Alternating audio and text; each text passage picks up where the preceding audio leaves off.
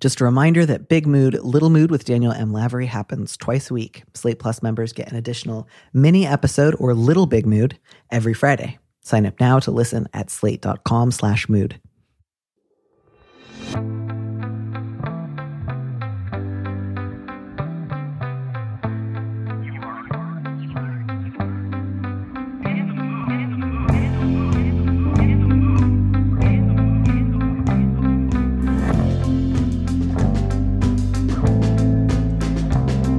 Hello and welcome back to Big Mood, Little Mood. I'm your host, Daniel M. Lavery, and with me in the studio this week is Rose Tremlett, who writes a weekly advice and life hack column and co-hosts an optimization podcast for the online edition of the German national newspaper Die Zeit.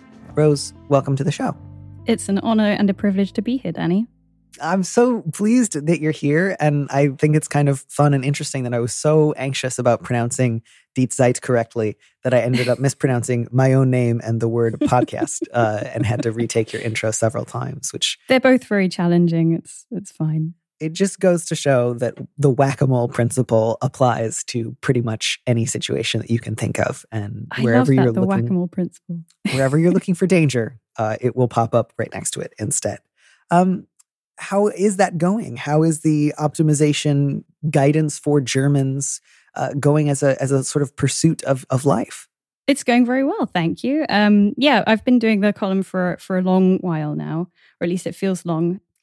And it's a weekly thing. I try to answer reader questions as often as I can, and the reader questions are coming in more and more as time goes on. And it's become a kind of permanent fixture of the weekend section, so that's really cool.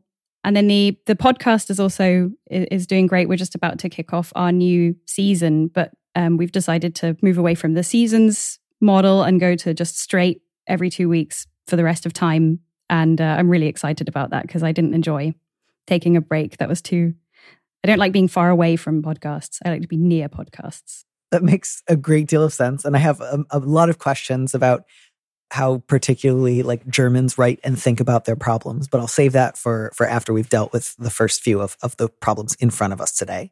But absolutely, if you want to say, well, here's how I would advise them if they were German, feel free to bring that up at any point. Is that an invitation or a command?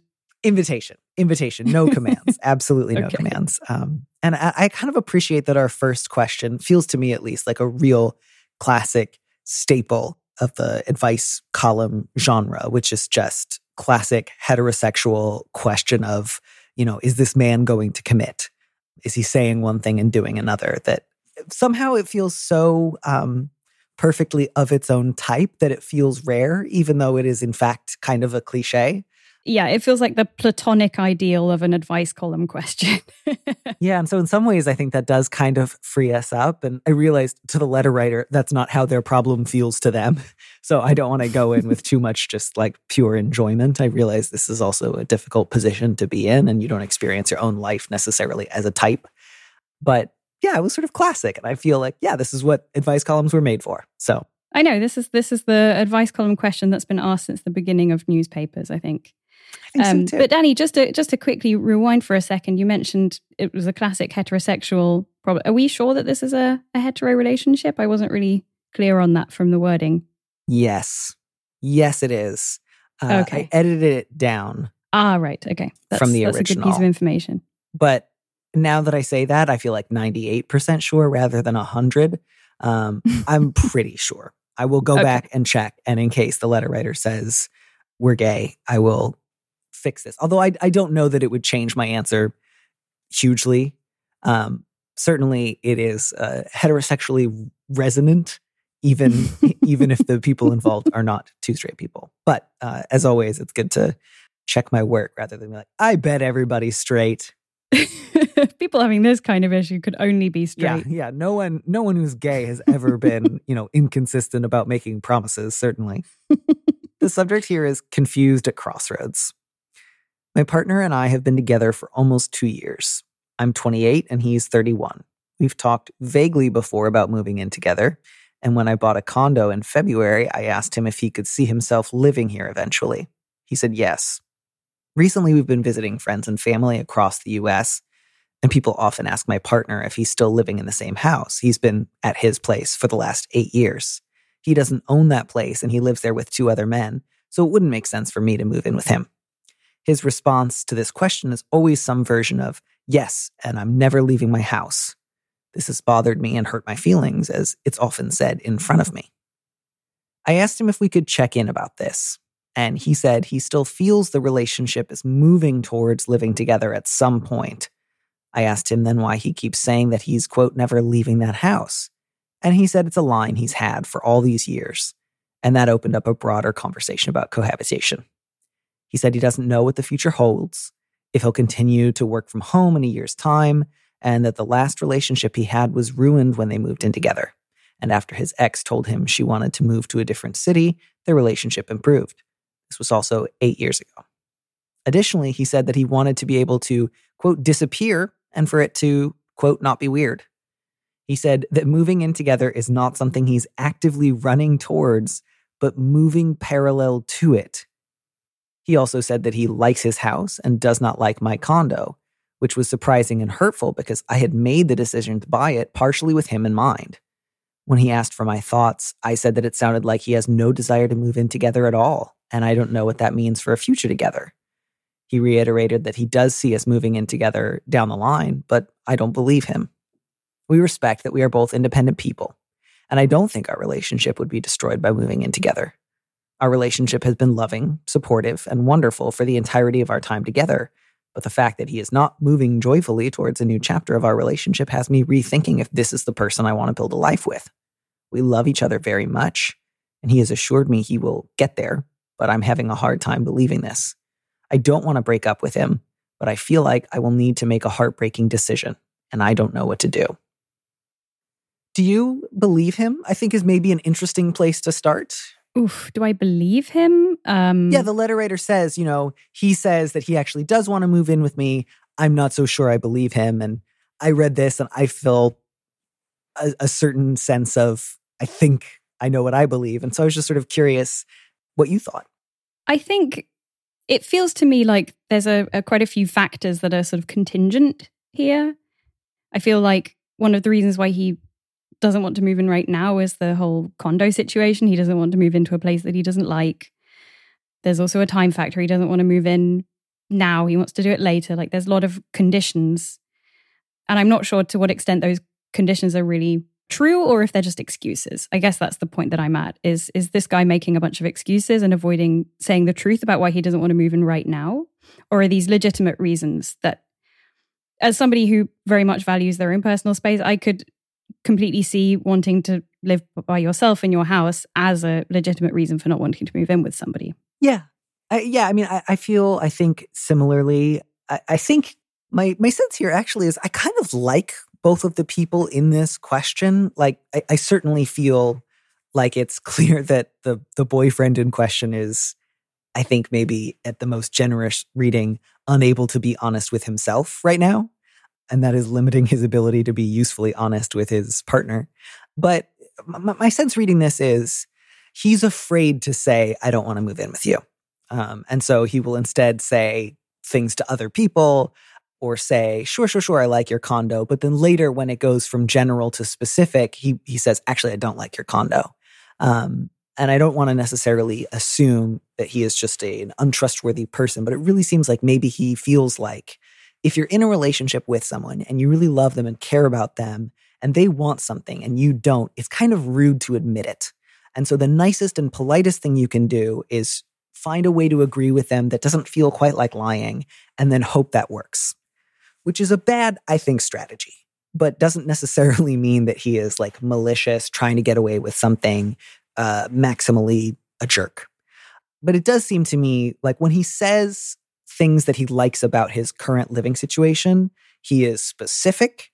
He is, like the feelings are strong and he can get detailed about what he likes. It's like, I love these guys. I love where I live. I want to live here forever. I don't ever want to leave. And then the sort of most that he can muster in the other direction when you try to get him to really pin it down is sort of like, hey, I see us moving in together someday. I'm not moving towards it, but I am moving parallel towards it. Like in the old Superman movie, when Clark Kent as a teenager is running alongside the train and they don't ever meet because he doesn't ever get in the train, but they're running next to each other. And like, you can't move parallel to a decision you hope to make. Like that's not. That line really threw me. That just geometrically doesn't make any sense unless we're talking about not true parallel lines that are almost parallel but will at some point converge in a sort of infinite timeline. Yeah. But I think it's so frustrating because I wish that she, or this person, we assume that she's a she, I wish that that could have been questioned. What do you mean when you say that you're moving parallel to it, rather than just insinuating this kind of fantastical Superman scenario? Is that just rhetoric to try to shut down the conversation, or is he trying to say something here but wording it in a really bad and confusing way? Yeah, and I know I said before that I'm kind of inclined to give this guy some of the benefit of the doubt, but it's also really possible to not give him the benefit of the doubt, and where this reads a little bit more like that wonderful moment where Princess Diana and Prince Charles were getting asked about their upcoming wedding, and they're like, and do you love each other? And she gets this beautiful look on her face, and she's like, oh my God, of course. And he's like, well, it depends on what your definition of love is. And it's just like, oh, that's not going to go well. And to the best of my knowledge, it didn't. He sounds like he's been put on the stand when you ask him those questions, and he's like trying to take the fifth and not perjure himself. It's like, well, to the best of my recollection on the night of the 18th, I believe likeliest location for me to have been would have been somewhere normal. So, that's a lot of speculation. It is, I think, difficult when you're trying to talk to someone and they are giving you inconsistent answers without feeling like you are a prosecuting lawyer. Like you feel antagonistic. It's like, I don't really believe what you're saying, or I feel like you're sending me mixed messages.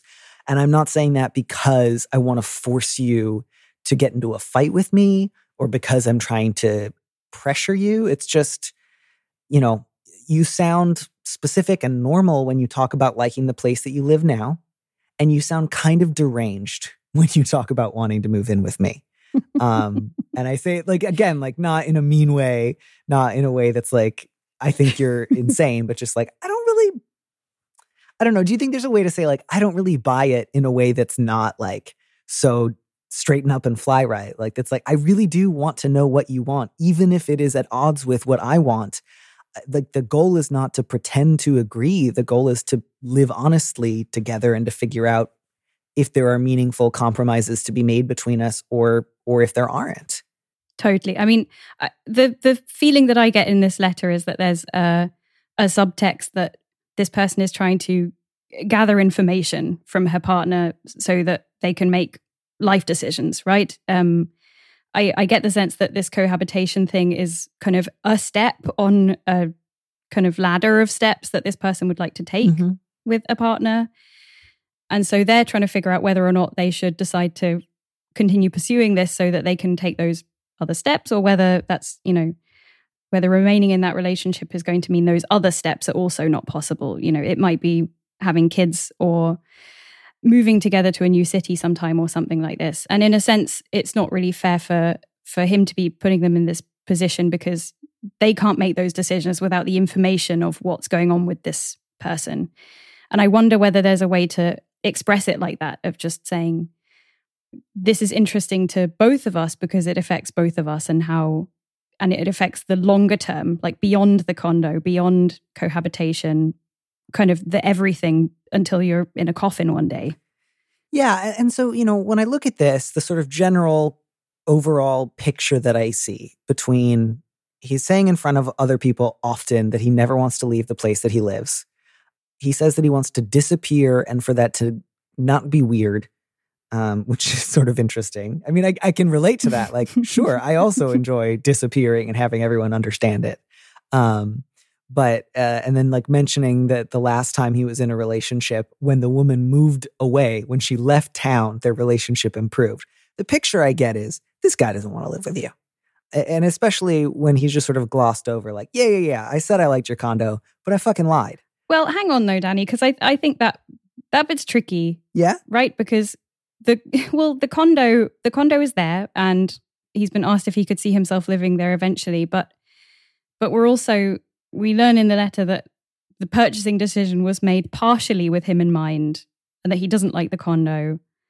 And I wonder to what extent the condo purchase was made kind of within the context of this could be our future together, or whether it was, I'm thinking of investing in some real estate and there's this cool condo, and how would you feel theoretically, just kind of like bouncing ideas around the room whilst looking at various properties and thinking about, sustainable investments.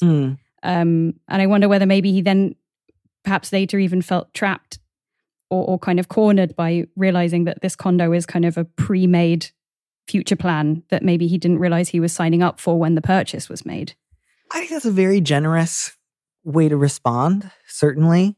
And I can understand why sometimes I certainly have had conversations where someone has asked me about a general idea and I thought, yeah, that sounds okay. And then as we got closer to actually making it happen, I would have sort of new objections to the practicalities. But I think, to me, I think a good rule of thumb is if you're in a relationship and someone asks you a question where you feel trapped, don't lie. Or rather, don't round up to what you think the other person wants to hear. Like, say, I am not sure, even if it's uncomfortable, or even if that makes the other person a little disappointed. So I guess my sort of sense there is like, I can't know his heart and mind, why he at first said, yeah, I could see myself living there someday. And then later said, oh, actually, no, I don't like it. But whether he was just trying to be nice at first, or whether he felt trapped or whatever else, I think the most we can sort of ask of other people is that they be, to the best of their ability, honest with us. And so I think, whether or not he liked being asked the question, it was incumbent upon him to say, I don't want to talk about moving in together yet, or no, I like this condo for you, but I don't want to live there myself at the time. Does that seem like an unreasonable, I don't want to be, again, like too hard on him. To me, that just feels like a reasonable expectation to have had of a partner. But do you think, was the letter writer maybe misguided in asking in the first place rather than saying, let's just talk about moving in generally rather than here's my condo? Yeah, I think maybe both. Mm-hmm. I think your interpretation is very reasonable. I think it is entirely reasonable for all of us to expect that our partners are going to be honest with us about how they feel. But also, I think, as you say, sometimes we just kind of have a knee-jerk reaction and say something without really thinking about it in the moment. And sometimes that happens in a really critical moment where then all of a sudden hundreds of thousands of dollars change hands. Mm-hmm. And that's tricky to kind of backpedal on. And that's the kind of thing I would do because I'm an idiot. So I can totally sympathize with accidentally helping someone buy a condo and then realizing that I don't want to live in it myself. Mm-hmm. And I do wonder whether in this situation, they were looking at this place together, like, is this a place that we want to live in together? Because I feel like that, would have been a super important contextual thing to clarify when looking at apartments, right? Yeah. On the other hand, I feel that this whole thing about his last relationship being ruined when they moved in together, that seems really critical because it sounds like he has some issues around that, maybe some trauma, maybe it was really, really hard. Maybe that's kind of changed the way that he views relationships. And that doesn't mean to say that he has to stick to that and live that way forever, but it does sound to me like he could do with some therapy, or they could do with some couples therapy to maybe help him move on from this. Because if he's got this kind of anxiety around cohabitation, pushing him into cohabitation is not going to be the solution there. Yeah, I think not to get all like 2005, he's just not that into you. But I do think what I see, please do. What I see in this letter is this is a guy who wants to say no without saying no. And again, I don't think that means necessarily that he doesn't love you, or that there's no possible way for the two of you to continue to be together for a while longer or indefinitely. But I hear, it's not that I don't want to move in with you. It's that I don't really love this condo. It's not that I don't want to move in with you. It's just that I don't know if I'll be working from home in a year. It's not that I don't want to move in with you. It's just the last time I moved in with someone, I didn't like it. To me, it's like he keeps trying to say 12 without saying 12. So he's just like, well, I saw 24 things. No, that's not 12. That's 24. Like, but I saw a dozen things earlier. Or like, I saw a half of 24 things today. Or I saw 3 4s. And it's just like, yeah, you're saying 12.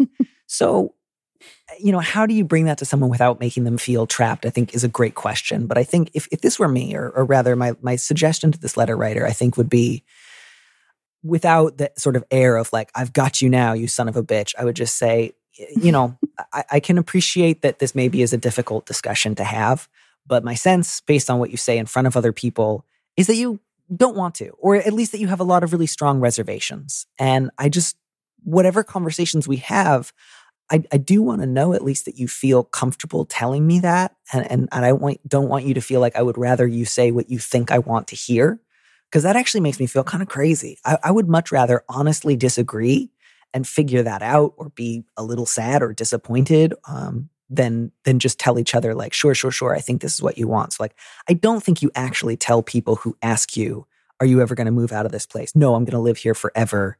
When you tell me you just say that because you're used to saying that doesn't really like pass the smell test. And so I think you just mean it on some level.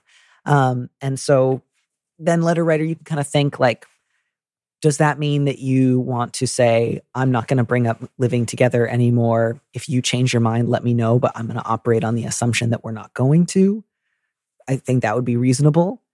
If you feel like, I could do that, but I would secretly be hoping he would change his mind, and I would feel a lot of anxiety like waiting for that, that might be an indicator that you're getting closer to just a level of incompatibility that you can't really work around. But you've asked him a number of times and you've checked in with him, and he's either been evasive or changed his mind without telling you until he felt sort of pushed into it. And I don't think that's a great indicator that he's good at disagreeing respectfully and lovingly. And again, that doesn't mean he can't get better at it, but I think that would be the thing that I would really stress with him. Not just, I want you to want to move in, and if you don't want that, we should break up, so much as like, I want to trust that when we have big conversations about our future together, that you're not just going to say what you think I want to hear in the moment and then secretly do something else. Yeah. And if his response to that is continuing to be evasive, maybe that's an indicator that you're reaching the end of the line. And I know you said you don't want to break up, but I also can't imagine that you would want to be in a long-term relationship with someone who was constantly saying like, oh, no, someday we'll live together. And then as soon as someone's like, hey, you guys ever think about living together? He's like, fuck no. And he's like, babe, I didn't mean that. I'm just so used to saying that because of shitty other girlfriends in the past who weren't you. But I didn't mean it. Like, that would make me feel nuts. That's true. I think definitely there's a communication issue in this relationship, and I think that's sort of weird. Then that in the letter it says that the relationship is essentially perfect, loving, supportive, and wonderful. It doesn't sound too wonderful if they're not able to have the big conversations and be sure that each of them are being truthful. On the other hand, as someone who's single myself, like, dating is brutal, man, and we all end up making compromises with who we want to get together with or stay together with. And also people are experimenting more and more with different ways of having relationships, having long-term relationships. People are having long-term relationships where they don't live together more and more now. And maybe that's a model that could work for the letter writer if they felt that the person was more important than the plan. So I guess the letter writer needs to sort of also decide whether they want to have the plan, but maybe with a person who's not as wonderful as this person, or whether the person is wonderful enough to maybe think about spending time working on the other stuff that they've got going on, the things that are currently causing friction. Yeah, and just ultimately, like, letter writer, there's nothing wrong with wanting to move in with someone. You're not being like weird or too pressury. You're not causing him to be evasive by asking or wanting something. And if anything, it would be good for him, just as a general rule, to get better at being honest in relationships rather than trying to like keep the peace at the expense of truthfulness. Doesn't mean he could never get better at it. Doesn't mean he's like trying to treat you badly. Just like, this is not his best quality, clearly. And so just if you decide, I want to move in with someone, I don't want to change my relationship to the idea of cohabitation, that would be fine too. And it would just, you would be sad, but you would break up and then you would find somebody else. And I guess I'll just kind of end with, if he says he wants to move in eventually, he'll get there. That's a question that has a particular answer. So like, again, that means, okay, like when and how. And it doesn't mean he has to have like a 10-point plan. But if it's like, great, when do you think roughly that will be? And he's just like, someday, eventually, get off my back. To me, that would suggest maybe it's not quite sincere, as opposed to like, you know what, in 2 years, that'd be nice. And again, then you'd still have to be like, well, do I trust the 2 years? Does that feel good to me? Would I want to wait that long? And those are all really, really personal questions. I can really understand having a lot of different relationships to the question of like, when do you want to think about moving in? I don't want to be either like, always you should want to move in at 2 years or you're weird or not. Just that you're not wrong for wanting to do it. He's not wrong for wanting not to do it. Where I wish he would get on your level is the degree of, here's what I want. I'm willing to be honest about it. I'm not going to say one thing and do another. And I think he's capable of doing that. And if he decides not to be, I wish you a better next boyfriend. I think that's all I got for this one. Sorry to both invoke like spectral heterosexuality and then also he's just not that into you, which is sort of an insane framework for looking at the world. But sometimes, a little derangement is helpful to all of us.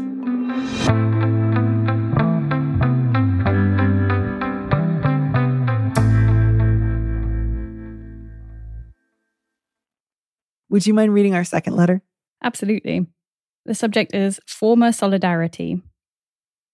5 years ago, I was engaged in the prison abolition movement, not organising, but following the movement, aims and demands, making regular donations, etc. I signed up through an organisation for a pen pal on the inside and corresponded regularly with Jake for about 2 years. We didn't have a lot to discuss, especially with regards to faith and politics, and I would try to be neutral in tone. I sent letters with words of support, affirmation, holiday cards, and news articles that I found interesting. I knew what my letters meant to him, and frequently turned down requests for phone calls or visitations. His state was very far from mine and required a landline phone for calls. I offered books and gifts, though he turned them down. For no good reason on my part, I stopped responding. I had many excuses: pandemic, moving, work stress, frustration in our conversations, other interests, but none of them are fair to Jake. I had a few letters awaiting response and just never got around to it. Jake sent a final letter that apologised for anything he had done, saying he understood the challenges and wishing me well. It's been 2 years since I last wrote to Jake, and I recently came across a box of his letters. I definitely don't regret being in touch during that time, but I was not prepared to be somebody's emotional support line. I don't necessarily want to restart our correspondence, but I feel incredibly guilty. Is there something I should do? Where do you want to start with this one? I feel like I just talked a lot, so. Well, if I may, Danny, I think I'd like to start with a tangent. Please. I think, this letter got more and more chewy the more I read and thought about it. And what I ended up thinking about a lot was how when you do a voluntary project, whether that's volunteering work or activism or a community project or something like this, and it's unpaid, there needs to be really clear boundaries, and usually those boundaries are given to you. It's like, you will do this project until it's finished, or you will do this task, or you will spend a certain amount of hours each week, or we will ask you to do stuff and you'll tell us whether or not you're up for it. But I think with these kinds of things, that's like a buddy program, that gets really tricky because the job is to be somebody's friend, but it's not the same as a real friendship because the scope is a lot more narrow, and you either need to kind of decide on those boundaries yourself, and then you have to put a lot of work into enforcing them, or ideally the organization that's organizing this should help you to put those boundaries in place and also help to advise you on what those boundaries should be. And what it occurred to me in this letter was that, in this person's defense, I think maybe it sounds like they weren't really given an appropriate kind of briefing on how to have a relationship with this Jake person, how to be their pen pal, how much of that is being a friend, how much of that is just being company, and what to do if you feel like that is getting too intense. Because I feel like stopping it outright is not the best way to kind of leave that if it's not working for you. Mm-hmm. But this person should have got support in figuring out what to do if it's not working for them. Yeah. That's my first take, I think. I think that's a really good take. And I think I had noticed that as well, because the letter writer had said, for no good reason on my part, I stopped responding. I had many excuses. And again, I don't want to either say, letter writer, don't feel bad about anything. I rubber stamp every choice you ever made. There's nothing you could have done slightly better. But neither do I think that there's no there. And yeah, I think I just sort of share your sense of it looks like, again, I think it can be great to do this kind of work without necessarily having an organization telling you exactly how to conduct any kind of interpersonal relationship. But as you say, this was not as if the two of them just like bumped into each other and decided to kick up a correspondence. Like you came to this through an organization because you wanted to be useful. And the two of you didn't have much in common other than you both signed up for this letter exchange. And so, yeah, like I had the same sense as you did about like, we didn't always have a lot to discuss. There were like pretty clearly and pretty immediately some big differences in religion and politics that I wanted to make sure not to get into a fight about. And then also something that I wanted to suggest to him, books and gifts, he didn't want. And something that he did want, phone calls and in-person visits, I didn't want. And again, just like doesn't make these people who run the organization like wrong or bad or evil, just like those are big questions. And if you don't know how to handle those outright, I can really see how that would build up. And after 2 years, then the pandemic and work stress and moving and feeling a sense of there's a lot in our conversations that I don't know how to say or how to politely avoid. Yeah, I could see why just ending not writing the letters again, that felt like this might be the best move available to me. That to me was not like, wow, I don't know where that came from. Yeah, I mean, that my tangent was also kind of a huge caveat to the fact that I do think that ghosting this person was not a great way to shut down the relationship. Like, I think ghosting is always rude, even if that person is in prison. And it doesn't really from the excuses, it doesn't sound like this person felt like they were in danger or that the correspondence was particularly sort of upsetting them or anything like that. Mm-hmm. So, the least they could have done was send them a final message to say, I can't really handle this pen pal thing anymore, and I wish you all the best. And they didn't do that. And I think this writer feels guilty because I think they know that they didn't ever give Jake that kind of closure, and they kind of let him feel like he'd done something wrong. Mm-hmm. Yeah. Which is maybe not fair. No, I think that's the right level of, I neither want the letter writer to feel like I did something like just totally beyond the pale or I've ruined Jake's life. I wouldn't go that far. And I think also, yeah, you felt genuine tension for, I think, good reasons. And you handled them by avoiding it. I think, again, in part because you felt like all of these issues, what boundaries we have with each other, are big disagreements in faith and politics, as well as like, how long is this relationship going to last? Like, did I sign up for a lifetime of writing to this person? And if so, does this organization have anything like a sort of like getting to know you period where you sort of suss out like, are we good, letter writing? Is there chemistry there, I guess is what I'm trying to say. Yeah, are we a match? Yeah. And so again, I think a better possible options would have been maybe asking for some input from somebody at the organization. Like, hey, I'm having trouble around like these 3 issues, and I'm not really sure that I want to continue writing to Jake. What scripts or like what suggestions you have for winding things down? Can you get Jake somebody else to like kick it up? To like start a new letter writing relationship while I let him know that I'm not going to be available anymore. There were other options available to you. So just again, doesn't mean you're a monster. Just like, yeah, the reason you feel a little guilty is because you chose avoidance rather than something else. And I think this can help you look for what are other ways in the future that if I'm in a similar position, whether that has to do with volunteer work or interpersonal stuff, I can not do that. But then there's also the question of 2 years later, do you think my inclination is like it would potentially be more weird or disruptive if you were to write to Jake after 2 years and say, hey, sorry, I still don't want to be pen pals, but I should have told you why. And it was because we had all these disagreements and now I still don't want to talk to you. Goodbye. Like, to me, it feels like leave this one alone, but I'm open to other ideas if you have them. Well, I think if the penultimate sentence said, "I feel slightly guilty," I would be 100% on board with what you're saying of just kind of let it lie and move on with your life, and maybe volunteer for something where it's a little bit clearer what you're actually expected to do. But this person says they feel incredibly guilty. Like this seems to be really weighing on their shoulders. And in a sense, I got the sense from this letter that this person is asking a little bit, should I be feeling guilty, or can you help me to kind of absolve myself? And I think I'm getting the sense from you, I feel like I don't want to completely absolve this person. Like I totally understand that they were in a difficult situation, but I also think they could have handled the situation better. And I think they weren't supported enough, but I think it doesn't sound like they sought out support either.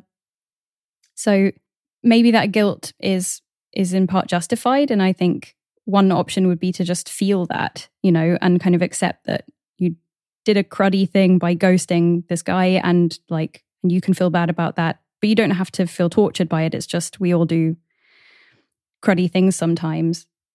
But if you really want that, I think if you want to kind of alleviate that sense and feel unburdened by it, it might be nice to get in touch and just explain why you stopped writing. Let Jake have that closure of knowing that you didn't just suddenly decide you hated him, but that it didn't work with your schedule and the pandemic and all these things. I think maybe if Jake apologized for stuff that he hadn't done, it would be nice to kind of to absolve him of anything that he apologized for that he didn't do. Mm-hmm. And maybe just say, I do wish you the best, and I'm really sorry for falling out of touch. But FYI, I'm not going to be responding to any follow-up letters or anything like that. Just to give Jake that opportunity to close that chapter for him, but also make it clear that this is not the beginning of a new pen pal ship. I don't know what the noun is, but what do you think? Now that you say that, I think that I do have a sense of what I would advise the letter writer to do first. And that would be, I think, get in touch with that organization that assigns people pen pals and just say, here's what happened. Some of our conversations were meaningful. Some of them were kind of anodyne. And sometimes I felt kind of uncomfortable because Jake often wanted to meet and I didn't. And, in retrospect, I wish I had asked you for support sooner. But now I'm considering reaching out again, but I know I don't want to become his pen pal again. And so I'm not also sure if that would potentially be, doing him more harm than good. Do you have any suggestions? And if I had come to you at the time, would you have been able to advise me better than I was able to advise myself? Because hopefully, there is some expertise there.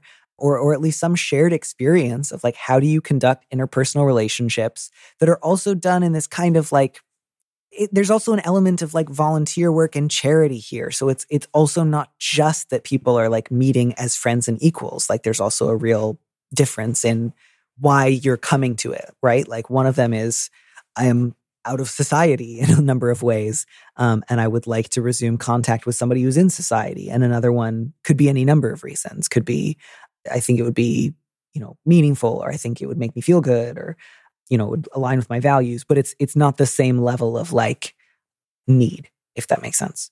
So that's why I would just want to encourage the letter writer to get outside suggestions and help before proceeding. Because again, I don't think this is going to be the worst thing that's ever happened to Jake, but I do also want you to be able to be, to the best of your ability, as considerate of his position as you can, without going so far in the other direction that it's also okay if on reflection you think, the fact that he kept asking to meet in person when I kept saying no really made me uncomfortable. And again, that doesn't mean the ghosting was the right move, but it might push you in the direction of deciding, I actually don't trust my ability to get in touch with Jake again and to draw a boundary if he did take that letter as, great, let's start writing to each other again. Because I think if you did write to him and he said, great, let's be pen pals again, if you don't feel confident in, I would be able to calmly and clearly say no, and I would not feel guilty about getting back in touch just to reiterate, I don't want to know you, then it would be better not to contact him at all. Does that seem reasonable? I feel like that's just a sort of that would be a worst case scenario I would like the letter writer to avoid.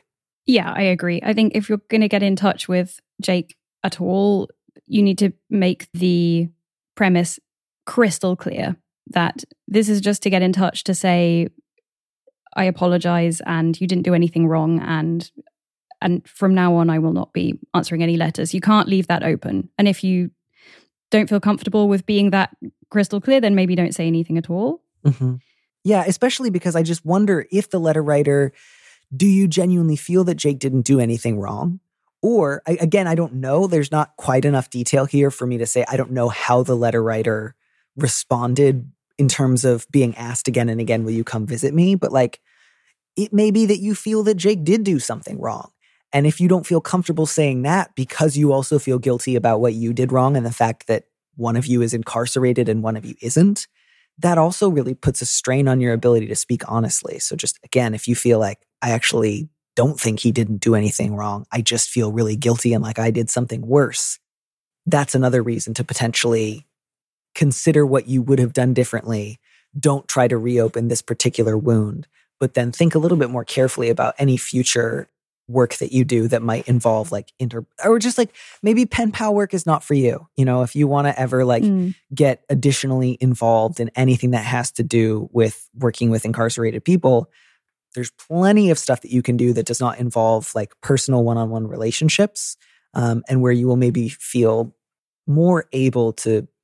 I think this is the problem with a lot of like anything that kind of shades between activism and volunteer work, where it's sort of like, well, I'm just giving of my time and my energy freely.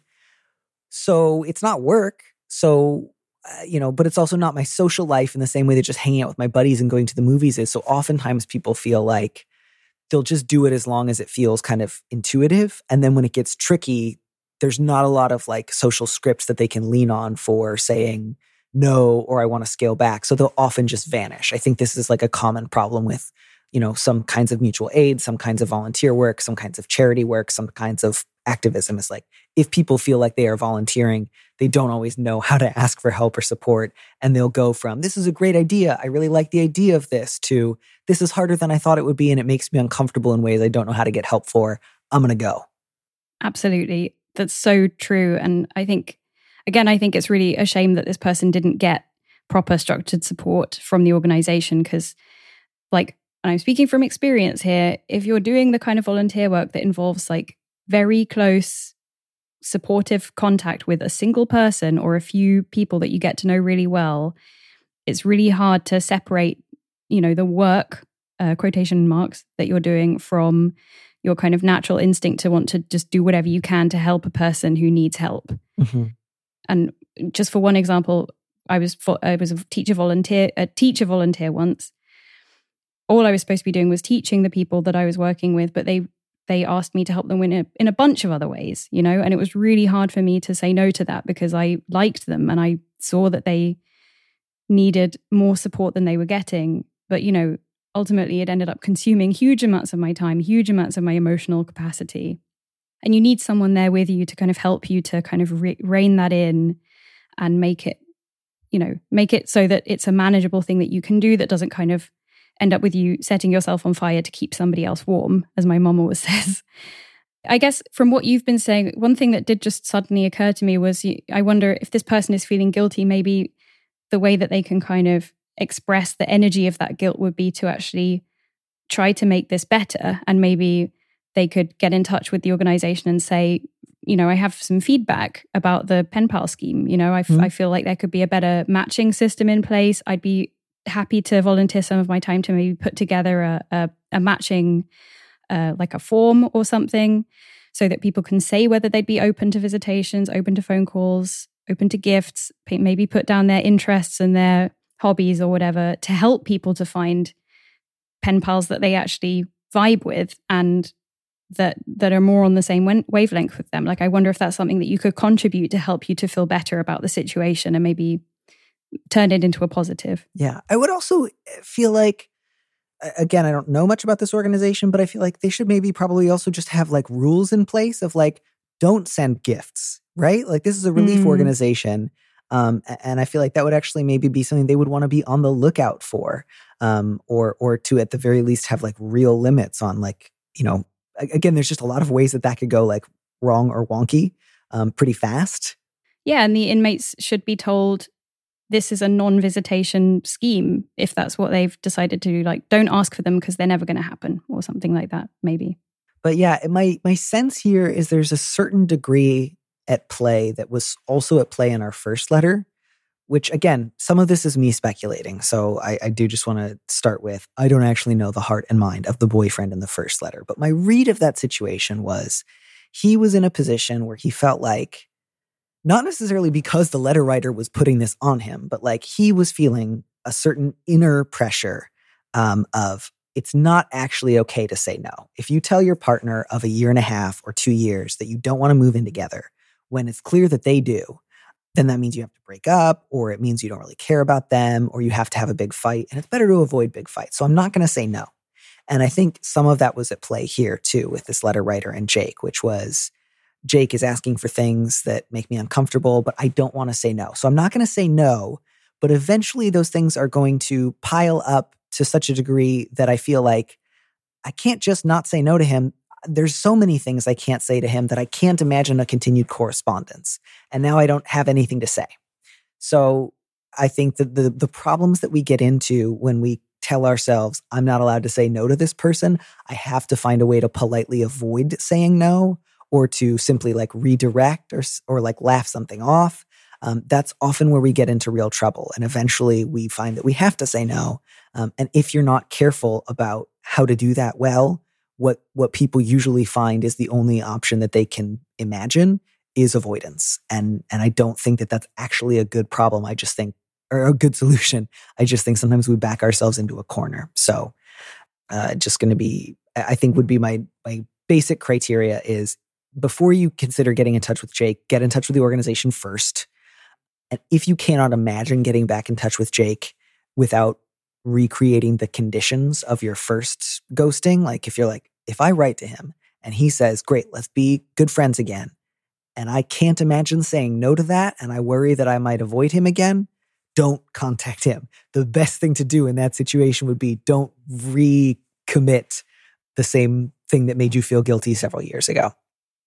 And that, I think, is that for me on that subject. So I will stop and ask you instead, what kind of problems do German people write to you about?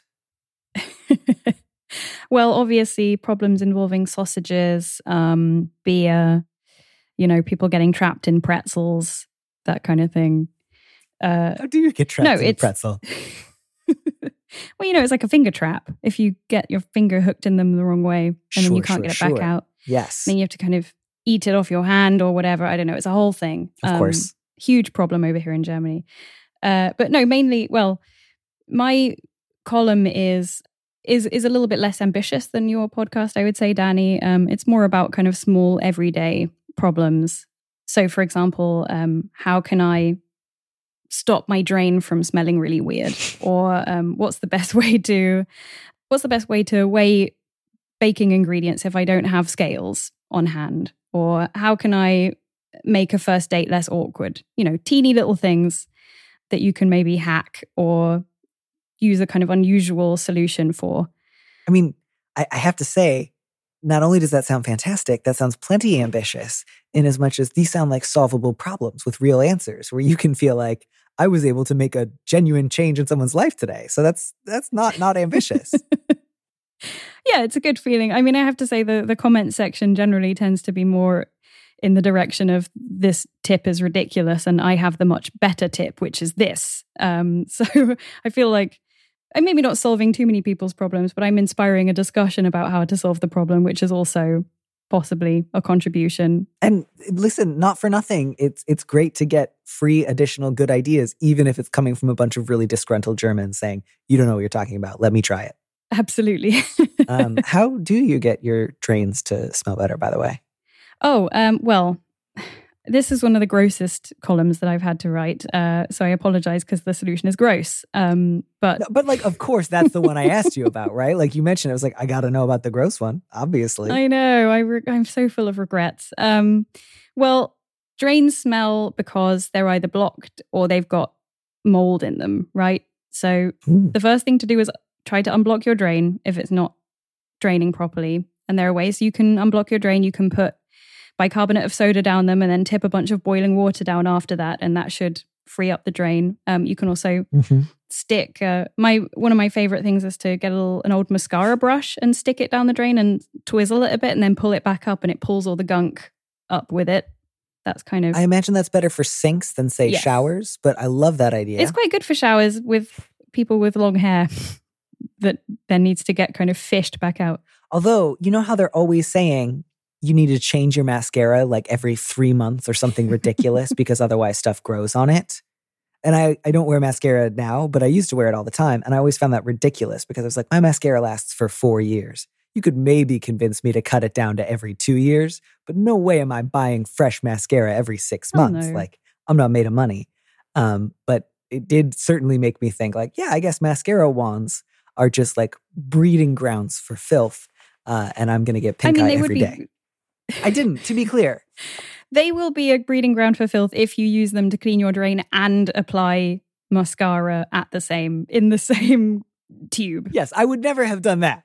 I would suggest that maybe finish the mascara first and then use the wand to do drain cleaning. But yeah, no, I'm totally with you on that. Also, most mascaras these days, the tube thing is like such thick plastic. I feel like it's environmentally irresponsible to get a new one every 3 months. That would be an unconscionable waste of fossil fuels. But yeah. So you can do that, and then going on to the next thing about the drains. Once you've unclogged them, if they're still really smelly, then the next kind of trick that you can do is if you take the grating off of the drain, then you have to kind of scrub the edges of the pipe because it's usually covered in like a slime, and it's that slime that can make the stink. So that's another use for like a round brush, like a mascara wand or a bottle brush. You can take your bottle brush and just kind of like jam it in there with some dishwasher dish detergent and just kind of scrub the pipe clean, which is a really unpleasant activity, but it does work. And just always good to get less slime in your life. I think that's a good general principle. I agree. This is very helpful. Thank you very, very much. All right, let's get out of here. You got German things to do. I got places to be, I'm sure. Thank you so much again for your time. Thank you so much for having me. Really thoughtful advice. I'm so grateful to you, and I hope you have a great rest of your night. Thank you. Have a great day, Danny. It's been brilliant.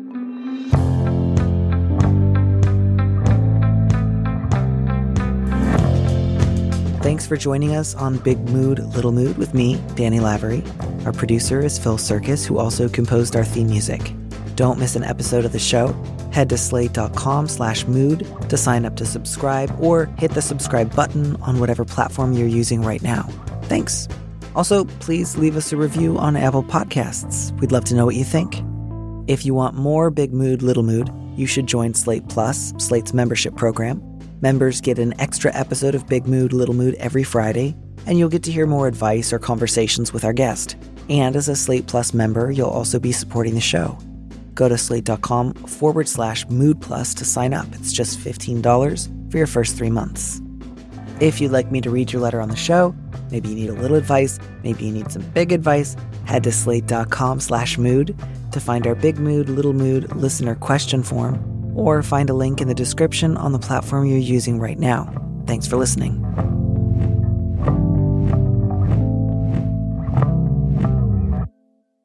And here's a preview of our Slate Plus episode coming this Friday.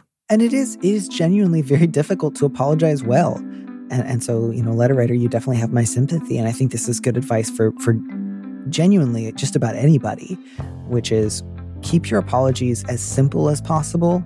And whenever possible, if you're able to edit them and to remove additional emotional context, I think that's not always my advice. I don't always advise people to keep their conversations or their discussions or difficult healing chats with other people to just absolute bare minimum. But I do think with an apology, it is easy without even meaning to get so into the context, or here's why I did it, or here's how bad I feel, that it puts unforeseen pressure on others in a way that makes them feel like, well, I kind of have to say yes. You've kind of backed me into a corner here. To listen to the rest of that conversation, join Slate Plus now at slate.com/mood.